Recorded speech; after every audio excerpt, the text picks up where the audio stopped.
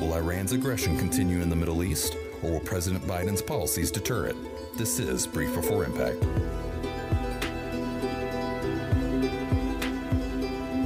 This is Brief Before Impact with me, your host, Matt Parker. Welcome, everyone, to episode number 8.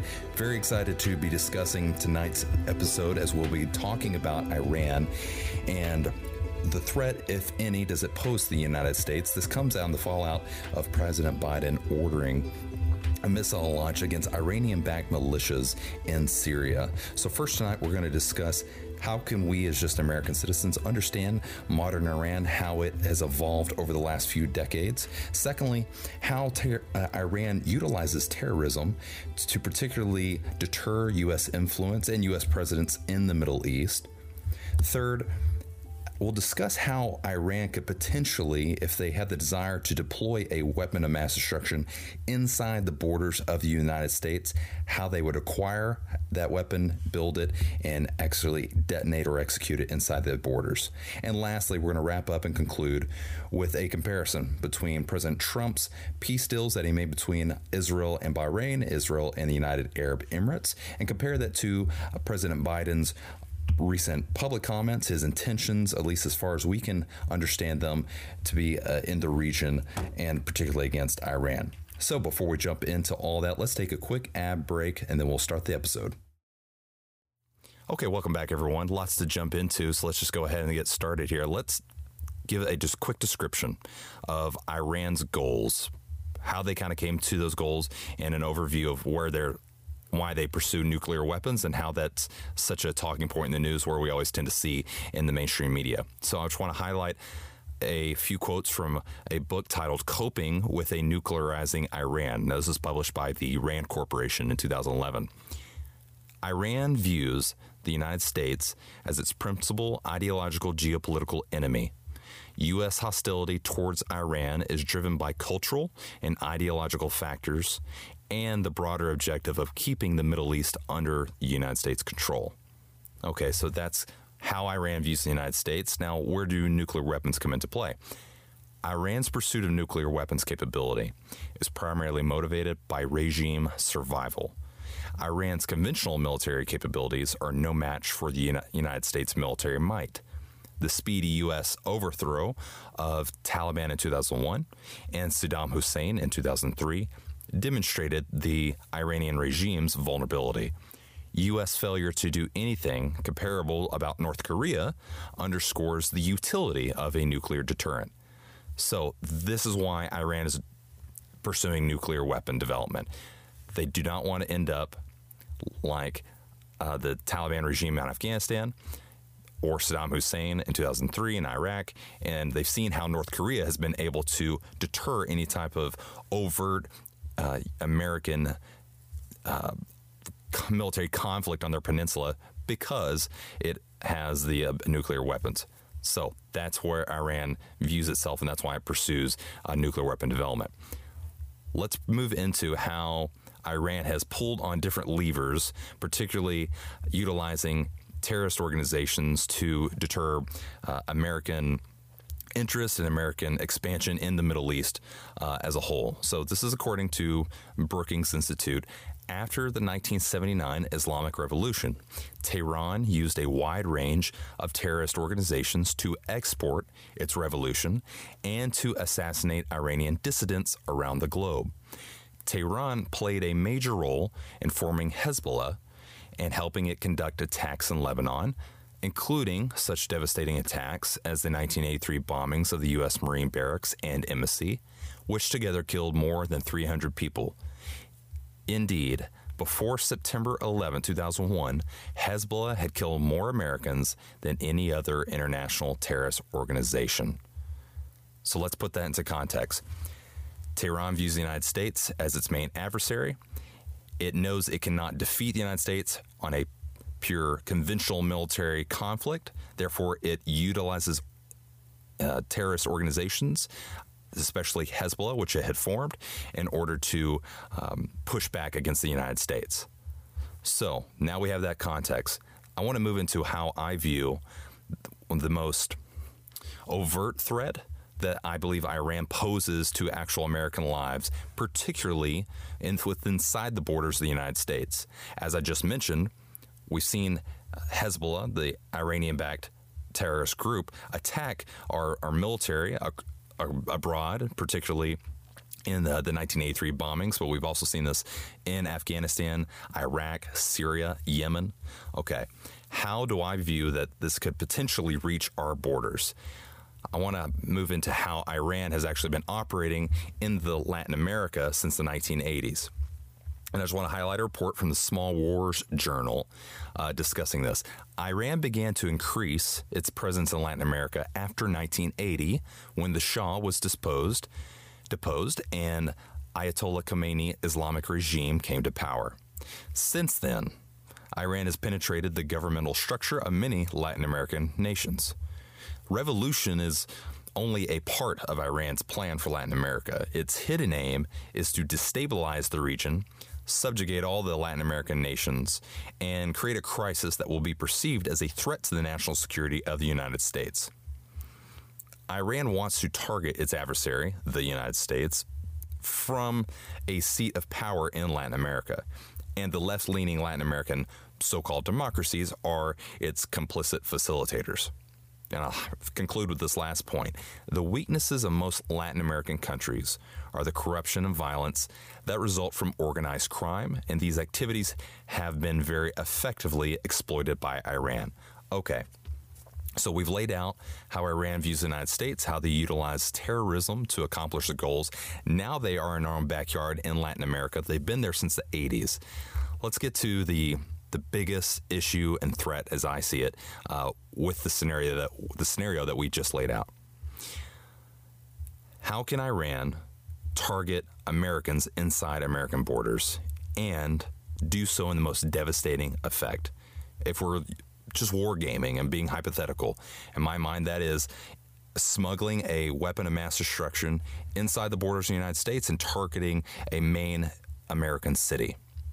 Now, this subject and this idea has been studied and pursued by many. I want to just provide a little context of how many think this could potentially happen. I'm going to break this down into some phases of acquiring a WMD, developing and employing that WMD by terrorist organizations. And this is highlighting a report titled Strategic Insights. This actually comes from the journal at the Naval Postgraduate School, written by Phil Williams.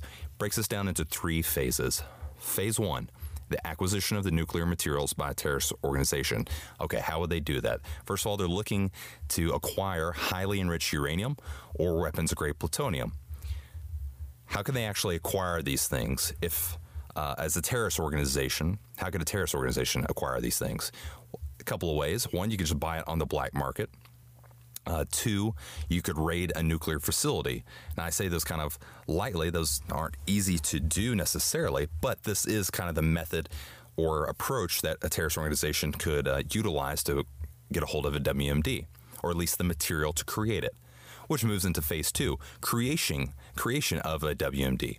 Now, this is not an easy task, but it is certainly not beyond the global jihad movement with its access to financial resources that could be used both to find a safe haven and to acquire the scientific and technological expertise necessary to ensure the successful development of at least a rudimentary nuclear weapon. And lastly, let's finish with phase 3, the end game, moving a WMD into an American city. How would this actually happen? How could they bring that into the United States? A couple of ways. A terrorist organization could directly or using the smuggling expertise of organized crime. The terrorists could exploit the routes and methods drug traffickers and people smugglers have developed, or look for alternatives of their own. With the latter alternative, their menu of choices is extensive. The prospects of a successful smuggling of a weapon of mass destruction into the United States sadly remains unacceptably high. Now, there's a lot of nuances to how a terrorist organization, particularly sponsored by Iran, could accomplish all that I just laid out. But I want to emphasize the point that, one, it's certainly not impossible, and secondly, it's certainly probable that this could happen if a chain of events take place. And this is why I wanted to talk about this subject and why, as American citizens, we need to be vigilant in knowing what our leaders are doing to deter Iran and its efforts to target American citizens abroad and potentially within our own borders. So lastly, we're going to move into peace deals that President Trump put together between Israel and the United Arab Emirates, as well as Israel and Bahrain, what the purpose of those were. Not going to go into all the details, but just what was the end goal, and kind of compare that to President Biden's administration and its approach to Iran. So the American leaders, they know that Iran uses terrorism. It's one of the levers that Iran can pull on and push back against United States. Like, you might ask, Matt, if American military is so overwhelmingly powerful and could easily defeat Iran's military, so what's the issue here? It's not nearly as simple as just being a armed conflict between two adversarial powers, especially when we evaluate how Iran has operated in countries like Afghanistan and Iraq, utilizing asymmetric and unconventional weapons in that type of warfare. And let me just highlight, for example, the evolution and employment of improvised explosive devices, IEDs for short, or just roadside bombs, if you've never heard the term. Many of the different terrorist groups in Afghanistan, Iraq, and Syria as well have been trained by Iranian security intelligence services to build and employ IEDs. So this is how they push back against the American military power, who they can never defeat, face-to-face, peer-to-peer. Now that we have that context of why Iran utilizes terrorism, this kind of lays the groundwork of why President Trump's administration pursued these peace deals, utilizing Israel as the hub of the peace deals and reaching out to UAE and Bahrain. How does Israel and the United States and its allies benefit from these peace deals when it comes to deterring Iran? Just highlighting a report according to BBC, Israel's home bases are a long flight from Iran. Now you compare that to the UAE, or just across the waters of the Persian Gulf. That would be highly significant if there was a return to talk of airstrikes against Iran's nuclear sites. Israel, the U.S., Bahrain, and the UAE have a range of new options, and the Iranians have found their room for maneuver has been greatly reduced. So that is how the Trump peace deals contain and deter Iran.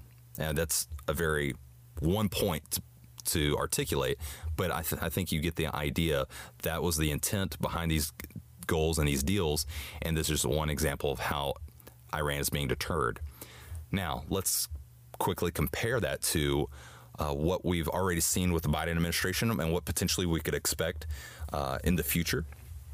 And the timing of this episode I'm recording, which is on February 25th, was actually fairly fortuitous whenever the events of today were laid out.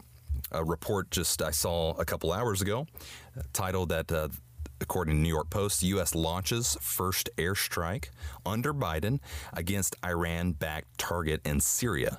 So the U.S. on Thursday launched an airstrike in Syria that targeted facilities used by Iran-backed militia groups, and the first military action taken by the Biden administration.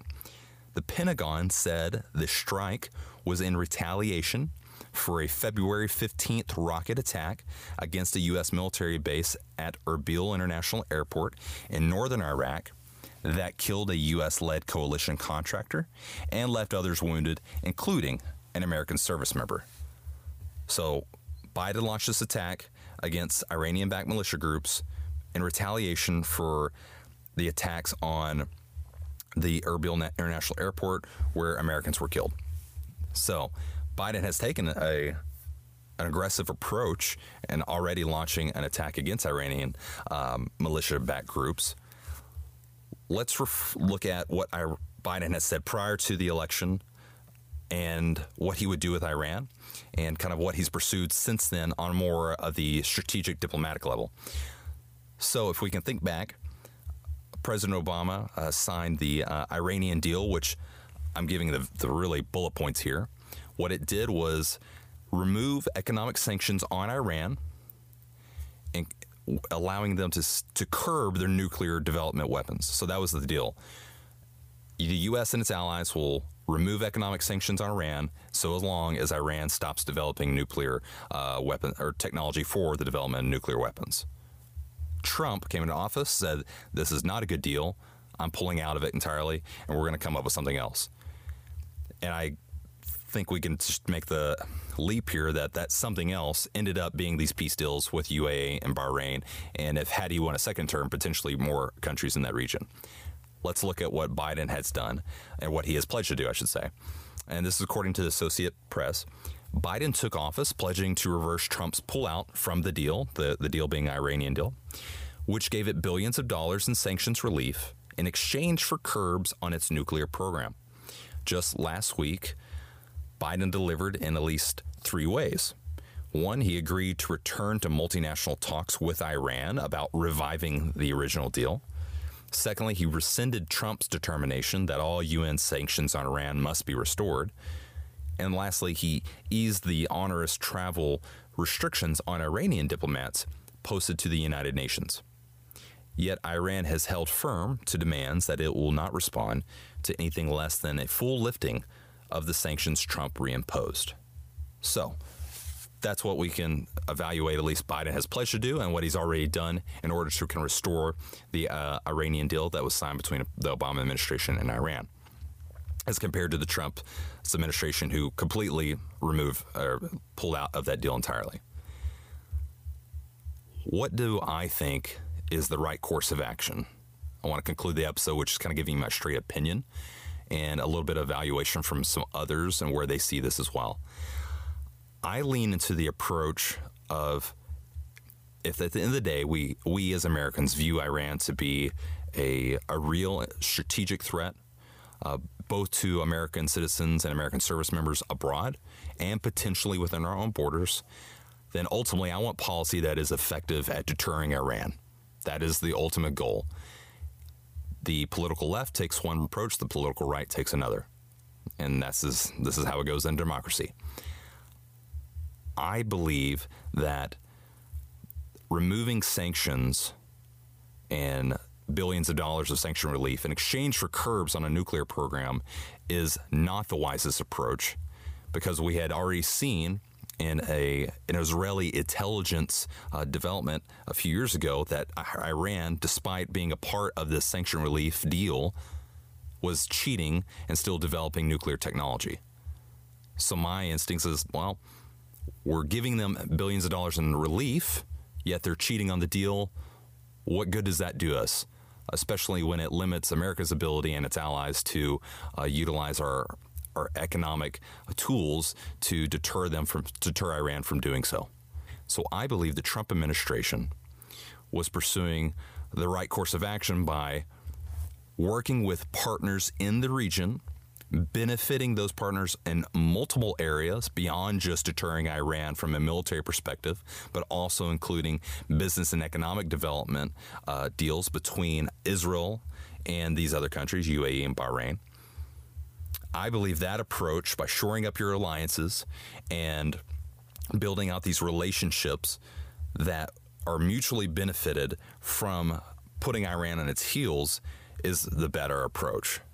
So that's my opinion based upon what we have seen over the last several years. Obama administration, the Trump administration, now the Biden administration. I believe the data would point to that is the correct course of action. There's a lot of varying opinions on it, but that is mine. So I wanted to be candid and share that with you. I want to close with just highlighting an opinion that's aligned with mine. This is coming from Mark Dubowitz and Ben Tableau at the Foundation for Defense of Democracies. The Biden administration's strategy for getting Iran to play ball clearly involves making upfront concessions to Tehran, including delinking the nuclear and regional threat it poses. In contrast, Trump's maximum pressure policy was characterized by forthright condemnations and more direct responses to Iran-backed aggression.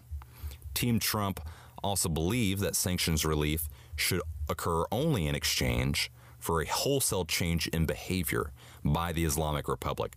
that included nullifying its regional threats. Biden's approach draws directly from Obama's playbook, turning a blind eye to regional aggression and offering economic relief to signal support for engagement to get back to the negotiating table. And it's unfortunate because the result is sure to be the same as before as well.